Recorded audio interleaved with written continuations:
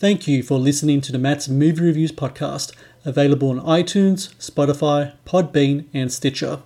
Also, please follow Matt's Movie Reviews on Facebook, YouTube, Parler, and Instagram.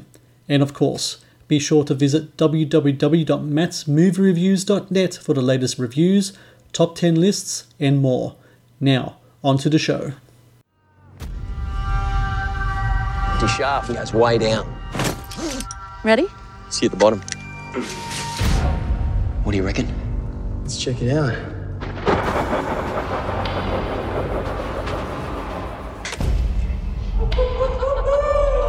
What'd I tell you? This is incredible, huh? Hey. What the hell is that?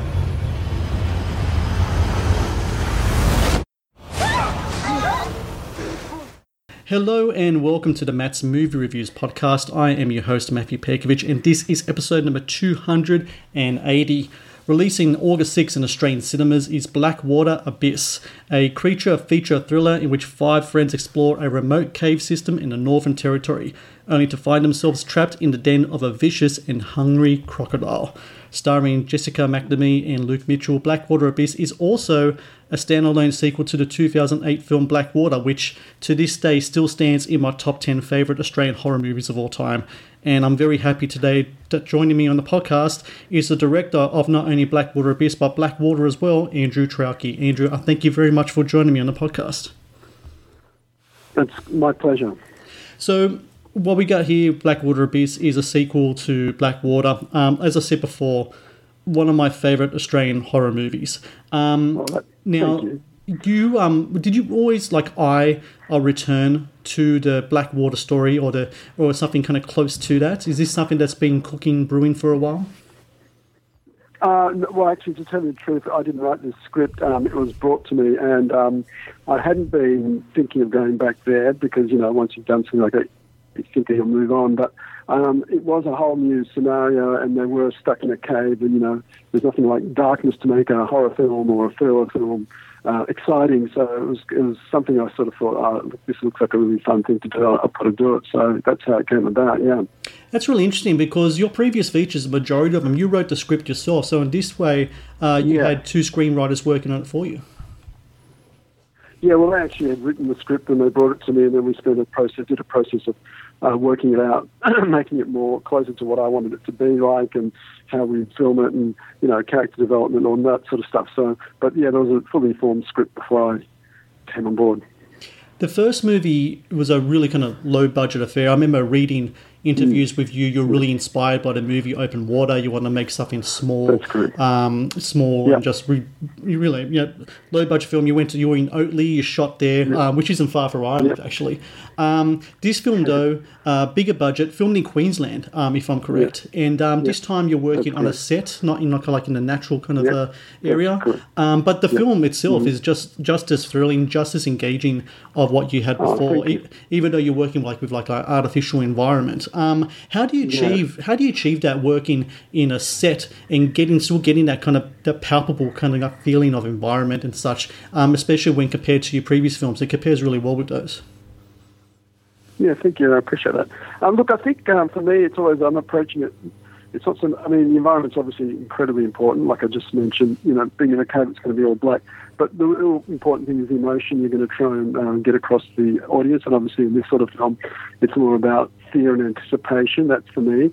I'm not a big gore fan. I'm much more about the prelude to the attack. And so, for me, it's just looking at that script and going, well, where in the script are we going to feel that tension and feel that anxiety and want to, close our eyes.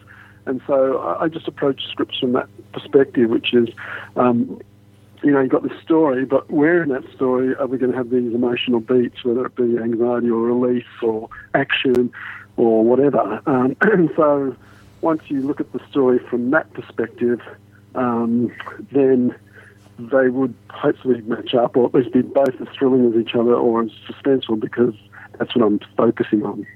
That's really interesting because I've watched all your films. I actually own the Andrew Traucki box set. I remember when the Jungle came out, when you had the fundraiser. Wow. I have one of those. So oh my goodness, good on you. So your use of tension is like really, really well done. Like with the pacing, especially. Thank you. You said before the beats and such. You mentioned just now how much of it is in the script. How much is it also in post? Because I imagine you work very closely with your editors to make sure those beats, that pacing, is also achieved. So was the question, how close do I work with the editor? Yeah, in regards to getting that pacing that you had, the beats that you had in your scripts. Yeah. No, I'm in the edit suite every day. I'm not one of these people that just goes in and says, oh, yeah, do this, and then I come back 2 days later. I'm there every minute of it. And I love editing. I mean, if someone could just hand me all the pictures and I could just spend, 10 weeks editing a film, that would be quite fun. Because, you wouldn't have to go through all the pain of water and all those things. And I believe editing really is where things come alive. I mean, obviously you've got to have the footage and the performances. You can't just say the film in the edit, but the edit can really, really start to shape your material. And, it's amazing how you just slip something 2 or 3 frames and all of a sudden it clicks. So you're right. I mean, in terms of pacing, I'm very, very involved with the edit. I remember talking to you years ago when The Reef came out, and we were talking about working in water. And your answer is very much in league with a lot of filmmakers that have worked in water. It's difficult, it's uncomfortable. But since then, I'm just curious, technology-wise, has there been changes in tech, in camera equipment, etc., to make working in water a little more achievable, a little more comfortable, or is it still the same kind of struggle as it was before? Look, I think you're right. I mean, there was shots done with a GoPro in that film, which, you wouldn't have thought, but because they shoot at 4K, I could, shoot some of the crocodile on it. I could do other bits and pieces with it, and that was just me with a GoPro. So in that regard, it's really, and look, all the technology is moving along incredibly well.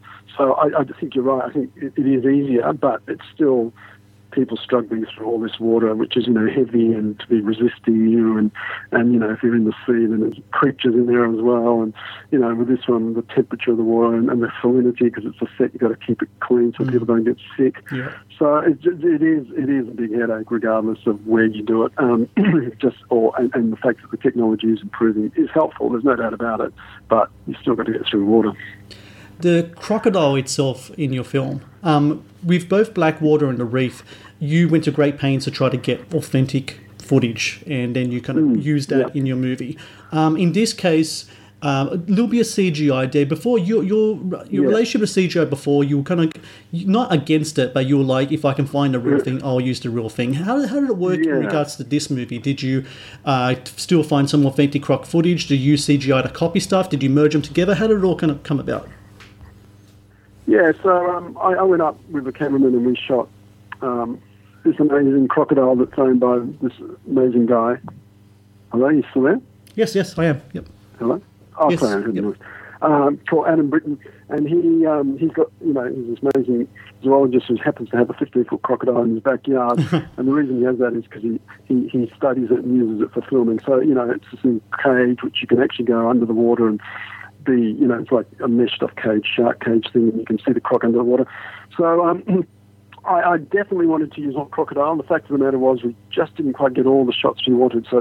And I think it's only 2, maybe 3, 2 or 3 CGI shots. The rest is all authentic crocodile. And then there's a model occasionally, but the models are used very, very, very rarely.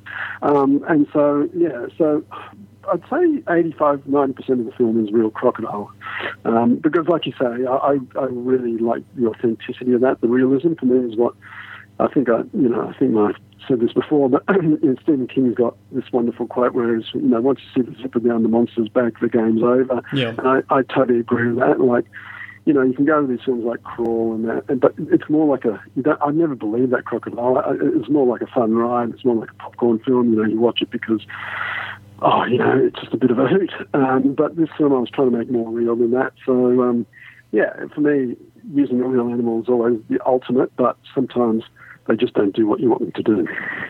I remember when we also previously talked about The Reef, we talked about sharks on film compared to sharks in real life. I know you yourself, are you still, I remember back then you used to surf, like you said you surf once a week. Are you still out there getting waves as well? Yeah. Yeah, I just got out of the water then. And so your relationship with sharks in the ocean, you're very much about shark conservatism, etc., conservationism. Excuse me. What about crocs, though? Because crocs, we're talking about very different kind of beast here. You had your friend who has his own crocodile. Once you're in there, once you're that close to a crocodile, what type of emotions go in what goes through your head? Even though you're very much you're very much a lover of the ocean, lover of nature, but there's got to be some trepidation, especially considered the primal nature of us as a human beings. Yeah.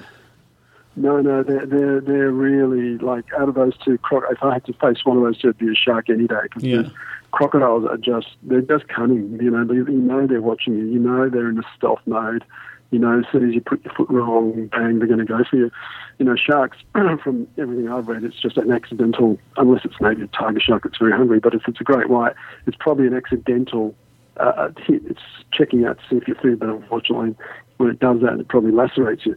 So, but with a crocodile, no, they're going for you. They want to eat you. I feel a lot more dread around crocodiles than any other animal.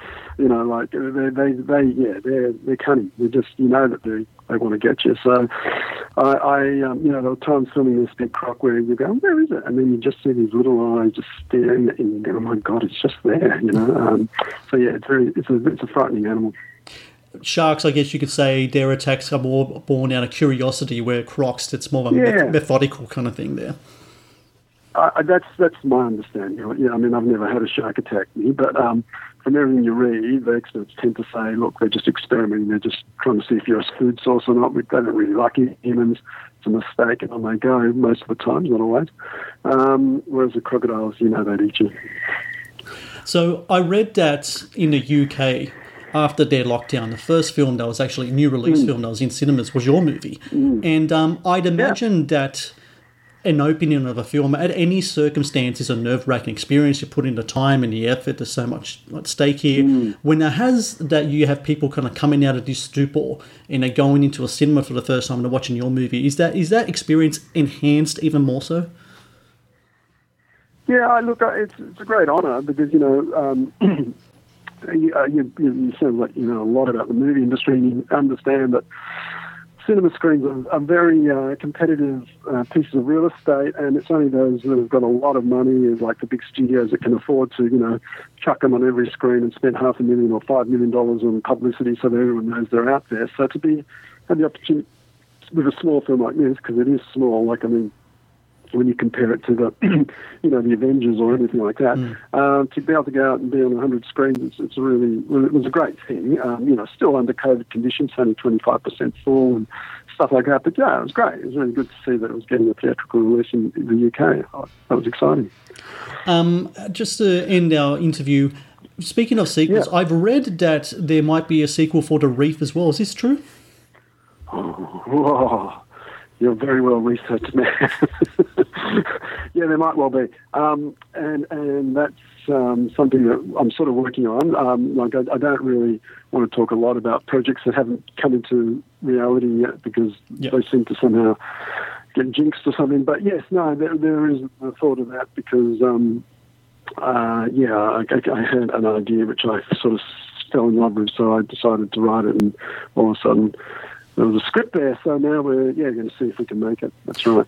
Well, before that comes out, for everyone out there listening, out in cinemas August 6th, which is tomorrow, Blackwater Abyss. If you love your creature features with some bite, I really recommend you check it out. Go to the movie, support Australian film, and watch this movie. And Andrew Traucki, look, it's always great talking to you. Like I said, a fan of your movies. So happy to see you back there filming. I can't wait to see what you do in the future. And thanks a lot for joining me. Thank you so much. I really appreciate it.